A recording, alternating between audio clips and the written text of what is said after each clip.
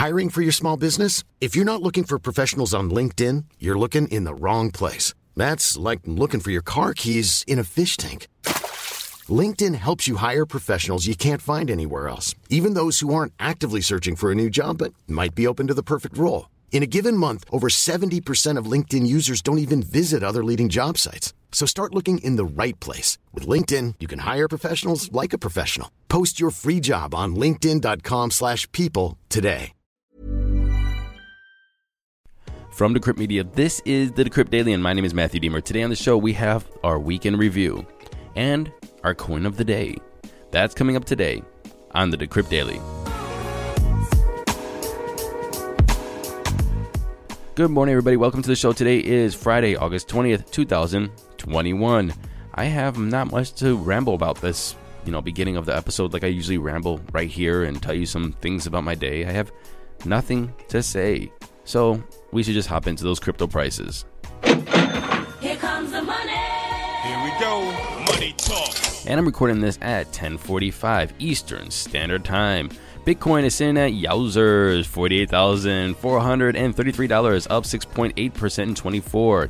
Ethereum, $3,295, up 8.1%. Cardano, all-time high, it looks like, at $2.56, up 21.3%. Binance Coin, $445.72, up 5.8%. And Tether, number 5 spot, $1. Running off the top 10, we have XRP, Dogecoin, Polkadot, USDC, and Solana. Total market cap, we are above $2 trillion. We're at $2.06 trillion, and a BTC dominance of 43.5%, and an ETH dominance of 18.5%.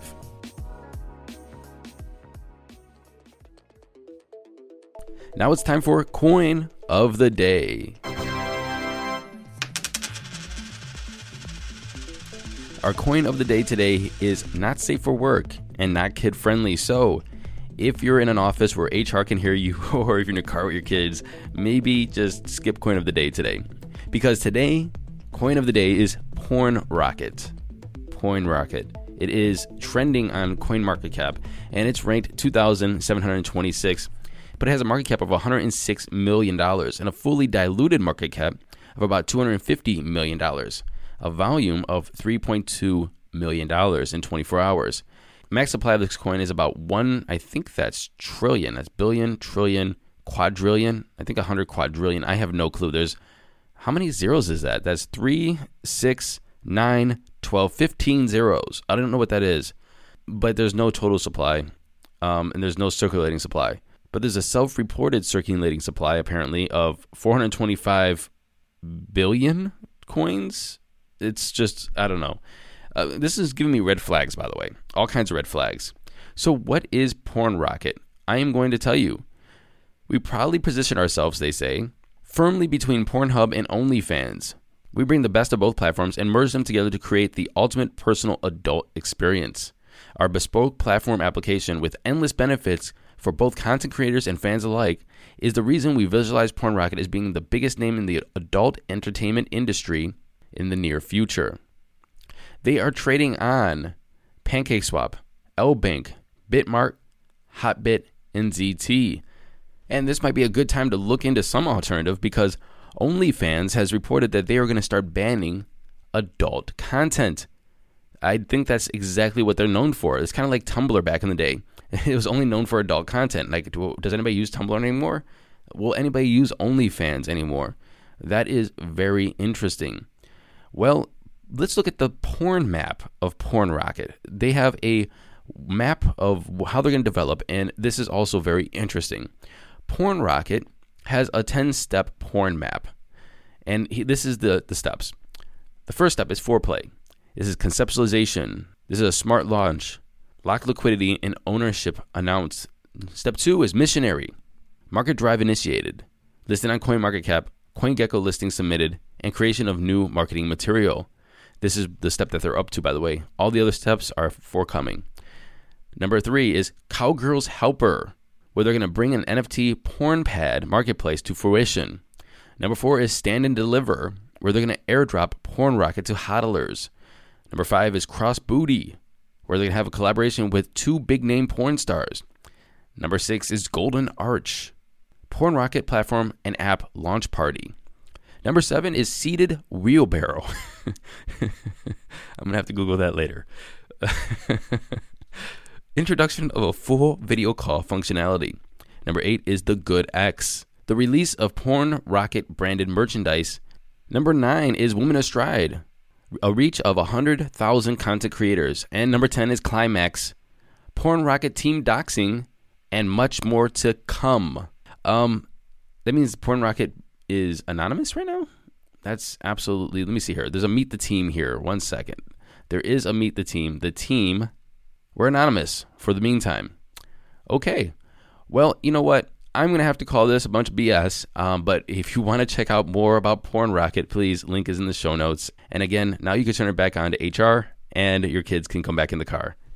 Now to our week in review with Mr. Scott Cipollina. Scott Cipollina, welcome to the show, sir. Thank you, Matthew. How are you doing? I'm doing good, man. I'm doing good. This is our week in review, as always. It's been a kind of weird week. Not much happening actually, let me take that back. A lot of things been happening in crypto, but it's been dwarfed by what's happening around the world. And the world news is now kind of leaking into the crypto space, and it's been very interesting, or even, I don't know, confusing to cover. And one thing that I saw off the bat was the Afghanistan withdrawal of the U.S. troops and the crypto memes or the crypto space reaction to all of that. Can you tell us a little bit about that? Because honestly, I covered it early in the week and the listeners could have forgotten about it, but I was a little surprised and a little bit appalled. Yeah, appalled is the right word. Essentially, what happened was, Bitcoin advocates around social media and the internet more generally, they started weighing in on Afghanistan and basically making the collective claim that widespread adoption of Bitcoin would benefit Afghans. Some went as far as to say that Bitcoin is Afghanistan's best hope. And they all said this seriously, as far as I could see. And it's just, the way that I actually had a discussion about this earlier in the week as well. And I think the best way to have this discussion is to distinguish between the humanitarian and national security risks that we're expecting, frankly, in Afghanistan, some of which are obviously already materializing. In terms of the humanitarian costs and issues, we're talking about Afghans losing basic human freedoms here, the ability to even listen to music, to get an education, to read books, the internet, which obviously Bitcoin is entirely dependent on. Those things are all going to be coming into question under a Taliban government.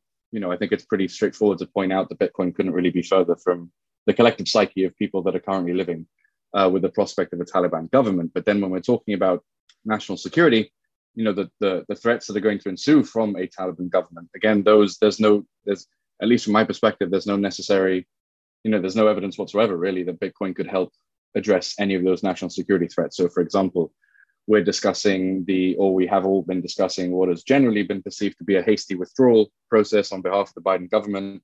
There's been a lot of conversation about poor morale within the Afghan military service. And in terms of, going back to the Doha Agreement, which was signed under the previous administration, these things, as I said, that there's no evidence to suggest that Bitcoin could provide a solution to any of these things or could have provided a solution to them in retrospect.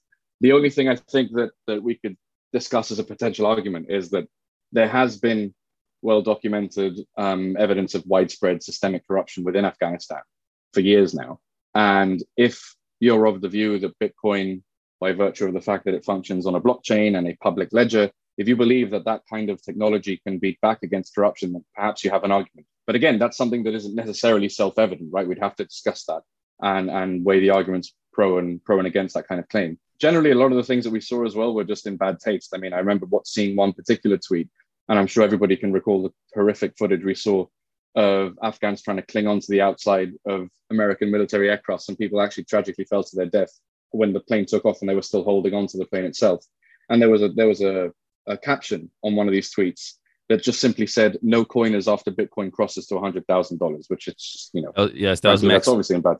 That was Max Kaiser's tweet. If we all recall, Max Kaiser is the one. He was at the Bitcoin conference in Miami, and he started saying "F Elon Musk," because he tweeted something in Bitcoin, and he's been pretty much off the rails ever since. Yeah, well, as I said, that tweet of his, it got criticized for being in bad taste, and frankly, it's just not surprising. There's been, I mean, obviously, we can, I suppose, distinguish between some of those things, which, as I said again, were in bad taste, and then maybe some of the more serious discussions that some people can have about whether or not cryptocurrency can help Afghans in terms of living in a country that perhaps, if you were to accept the premise, would experience less corruption. But again, that's something that we'd have to evidence. That's not necessarily obvious. Exactly. And we're talking about corruption, and we're not talking about religion or ideology or belief systems. And if you are, under a Sharia law, it's a belief system that money would not change. It would just fall into that belief system and be used accordingly. So corruption, and like the different monetary system would not have much to do with it. And I think that who wrote that? I think it was Jeff Benson, writer from Decrypt. He said that, there's a couple people look at situations through their own lenses, and that's religion or ideology or culture or even regional, even from like a trade that if you're a truck driver, you look at the world through a truck driving lens because that's how you see the world. And now that we're looking at the world through a Bitcoin lens, I think that we also, and I think every lens, and once you do that, you have, get myopic when you come to your opinions. And I think that the Bitcoin space, especially right now, since we are trying to show the legitimacy of this technology, of Bitcoin, of DeFi, of these things, we have to be a little careful of what, not to get so myopic with our opinions or the way that we look at the world, and allow other people to come into it, or else we're just going to allow people to, I don't know, feel uncomfortable, or, scare people off, or discredit the whole industry as what the hell are these guys doing over there? There are rational people over here. It's just the irrational ones, or the ones that want the shock value, or the ones that are out there just, shouting and screaming with these crazy memes. But I want to move on a little bit, because again, this has been an interesting week when it comes to everything. And, Gary Gensler, the chair of the SEC, is on a rampage, to be honest with you, about talking about crypto. He has not been this active with the crypto space, or with DeFi, or with regulations, or with just, open talk about the space ever since he got the job. Can you just fill us in? How was this week with Mr. Gensler? Yeah, well, I think the latest thing that Gary Gensler has said is that without regulation, the crypto industry won't reach its full potential. I suppose it's an interesting segue to go into if we consider all the things he said previous to that, which are, just sort of like skim over some of the most important claims that he's made recently. Broadly speaking, the crypto industry needs better consumer protection laws. Bitcoin and many other cryptocurrencies are speculative assets. They don't actually necessarily satisfy the definition of money. Cryptocurrency can also facilitate crime. He also mentioned, broadly speaking, again, that in the DeFi industry, we could be seeing a lot of unregistered securities being sold. Those are some of the biggest talking points that he's mentioned over the last couple of weeks or so. Perhaps even further back as well, frankly. And then again, going back to what he said most recently, that the cryptocurrency industry won't reach its potential by staying outside of the regulatory sphere of the SEC. I think that the reason why that latest statement is interesting is because it seems to imply, not to put words into Gary Gensler's mouth myself, but it seems to imply as though the perspective is not one of, we don't like the crypto industry de facto and we want to regulate it out of existence. It's more a case of, the purpose and the intention here is to protect consumers, to prevent financial crime, all the things that regulators should be doing.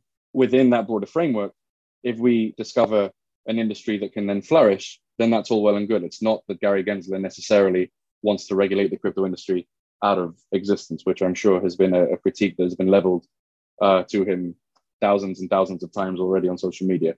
That's my interpretation of it, of course. I agree with your point, by the way. I think that what he's trying to do is protect consumers and help the industry grow. And the only way you can talk about that, and I think that people get sensitive with the word regulation, and that's why I try to use the word framework a little bit more. But when you say regulations, people see restriction, people see the government coming down, people see it. It has a lot of connotation, and so I like to use the word framework. And I think Gary Gensler is trying to make a framework. I do think that we need regulation, and I think that we will be able to see the full potential once we get that regulation. Yes, sure, there's going to be bumps in the road. Yes, sure, maybe your current meme coin will not be traded in the US or in the UK or whatever. Yes, sure, maybe your favorite DEX or some whatever food swap exchange is going to be shut down. Yes, sure. Those are the bumps in the roads that honestly could be a good thing, because I would love to see those food swaps be more transparent, or falling under the regulations of a certain country or entities or district or international even law to help them grow. And we are seeing that daily because we are seeing hacks. We are seeing people get, rug pulled. We are seeing, like, let's just talk about last week, the Poly Network hack, $600 million because somebody could.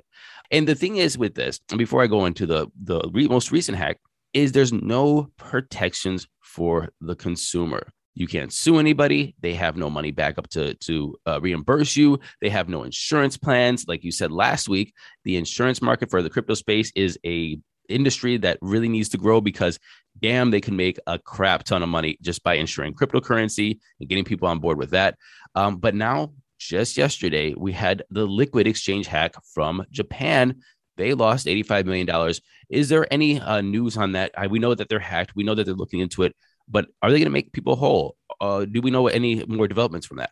I think just to carry on from what you said at the beginning there, that obviously the Poly Network hack has done, I suppose, quite significant damage to the reputation of decentralized finance. And to segue from discussing regulation, I absolutely agree that the industry needs better consumer protection. And if we're being honest here, we can, people in the crypto industry can talk about the promise of decentralization and the freedom and liberty that it affords people until we're blue in the face. But the fact of the matter is, most investors, most people that are operating outside the crypto industry today, want consumer protection.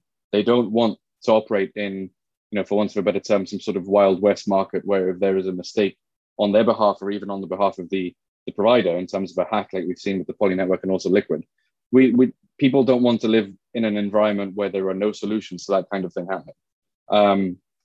But then, talking about the Liquid hack, this followed the Poly Network hack. We're talking about $85 million, or the equivalent of about $85 million. About 11 million of that has been sent to 3 other wallets so far. The Liquid team rather put out a tweet.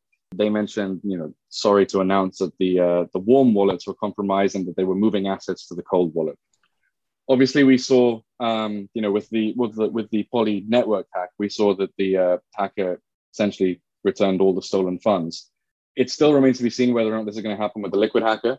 But again, it just points to some of the concerns that we've seen with hacks generally in the crypto space, that there doesn't seem to be a very robust set of circumstances or set of tools that the crypto industry has to deal with hacks. And when they happen, it's almost as though you get the feel that teams are at the mercy of the hackers, and we just sort of hope that they turn out to be nice enough to actually return stolen funds. And that I don't think is sustainable. The benevolent hacker, yes. Exactly. The white hat hackers amongst us, yeah. Yes. Moving into a couple of my favorite exchanges right now, and this is some big news, and I just want to cover this quickly. But Robinhood, and I love Robinhood. I love their business model. I love that the fact that they're opening stock buying or crypto buying up to the retail investor. I think this is an excellent business model. However, their Q2 reports were, I would say, makes me skeptical, sad. It makes me wonder, because I want to juxtapose this to Coinbase, because Coinbase's Q2 reports was fantastic. They made $1.6 billion in profit off of $2 billion of revenue. What the hell? That is absolutely astonishing.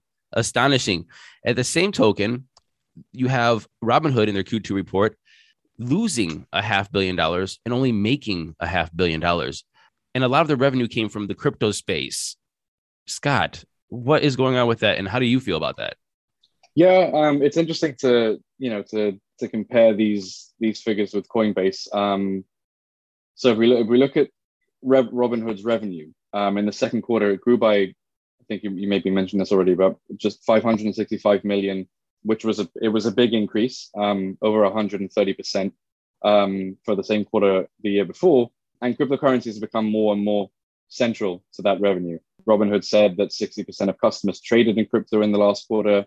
But then again, as you mentioned, if you compare that to Coinbase, those numbers seem relatively modest. As you mentioned, Coinbase had posted a record profit of 1.6 billion. Yes, I beg your pardon. And they're also expanding.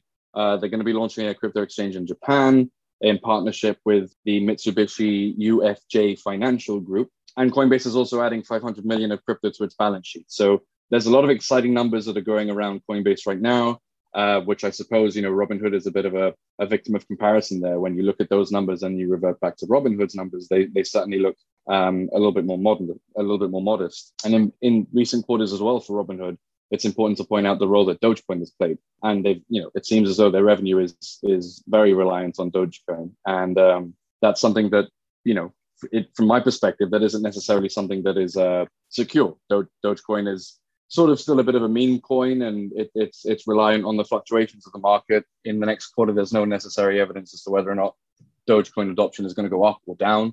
And it would be interesting to see how Robinhood handles that if it goes the wrong way. Agreed. Get me on edge there. Scott Chipolina, thank you very much for this week in review. I hope to see some more Decrypt writers next week, but if not, I will see you next week, my friend, because I always have a good time talking to you and catching up. And if you guys don't know, send Scott some flowers, because he's moving into a new flat, brighten up his place, and he's moving into central London. So they can send them to you, and then you can send them to me. I'll give you my address. There you go. Perfect. All right, man. You have a great one. Brilliant. Thanks, Matthew. Thank you for listening to this episode of the Decrypt Daily. My name is Matthew Diemer. Don't forget to go to DiemerForCongress.com, DIEMER for Congress.com, and donate to the campaign. Throw some cash my way so I can continue to fight the good fight. And when I get to Congress, I promise you, campaign finance reform, because campaign finances are absolutely ridiculous. The amount of money just to get into office is absurd. It should be illegal. Honestly, it should be criminal. Also, don't forget to go to Apple Podcasts, like, subscribe, share, and leave us a comment. And until the weekend updates, happy hodling, everyone.